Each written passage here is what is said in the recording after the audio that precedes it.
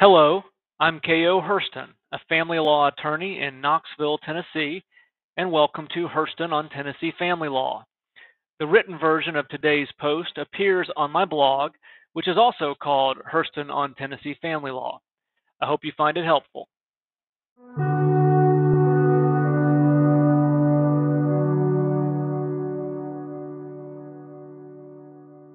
Facts: father and mother are the parents of child.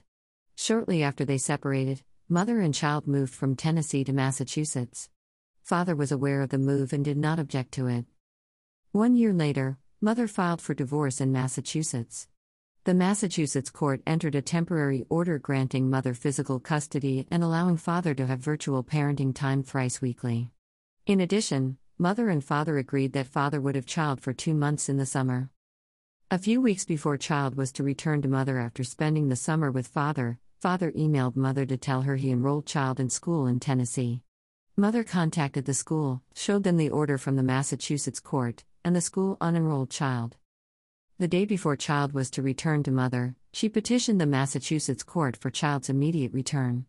The following day, father petitioned for emergency temporary custody in a Tennessee juvenile court, alleging neglect and mistreatment of child by mother. Father followed the order of the Massachusetts court and returned the child to mother. The following month, child's guardian ad litem in the Tennessee emergency proceeding moved to dismiss father's petition for lack of subject matter jurisdiction because child lived in Massachusetts, and there was ongoing litigation in Massachusetts. The juvenile court magistrate granted the motion to dismiss. Strike 1.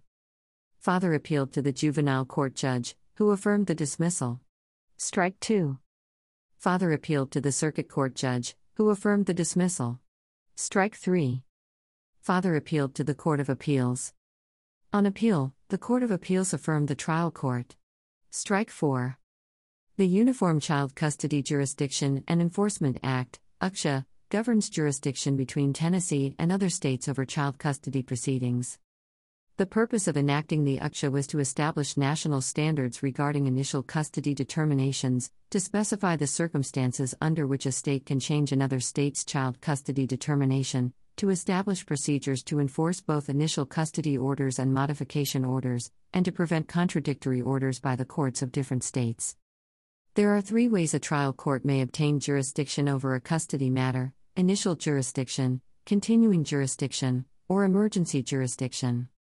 Like the 3 courts before it, the court found the Tennessee court lacked initial jurisdiction, continuing jurisdiction, and emergency jurisdiction. Greater than mother and child moved to Massachusetts in September 2019 and have lived there continuously.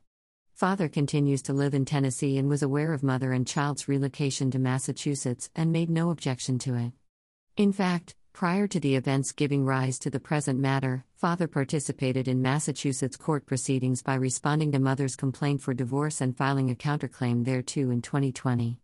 Moreover, father voluntarily submitted himself to Massachusetts's jurisdiction by further participating in court proceedings concerning custody of child and even entered into a joint stipulation setting forth custody arrangements. Further, based on the record, Massachusetts has continuously exercised jurisdiction over child by rendering orders relating to custody of child. As such, we find no basis that Tennessee has initial jurisdiction regarding child's custody. We further find no support for the notion that Tennessee has exclusive, continuing jurisdiction. Accordingly, the only basis upon which a court of this state could obtain jurisdiction over this custody matter would be emergency jurisdiction. Greater than Tennessee Code Annotated Section 3662-19A provides that, a court of this state has temporary emergency jurisdiction if the child is present in this state and the child has been abandoned or it is necessary in an emergency to protect the child because the child, or a sibling or parent of the child, is subjected to or threatened with mistreatment or abuse. Here, it is clear that child was returned to Massachusetts and was no longer present in Tennessee. This is dispositive of the jurisdictional inquiry. Indeed, because child was no longer in Tennessee, temporary emergency jurisdiction is not available in Tennessee pursuant to Section 3662-19A. Rather, Massachusetts, where child resides, would be the appropriate venue to exercise jurisdiction. The court affirmed the dismissal of father's petition for lack of subject matter jurisdiction. Source: Thompson v. Thompson, Tennessee Court of Appeals, Eastern Section, January 30th, 2023. If you found this helpful, please share it using the buttons below.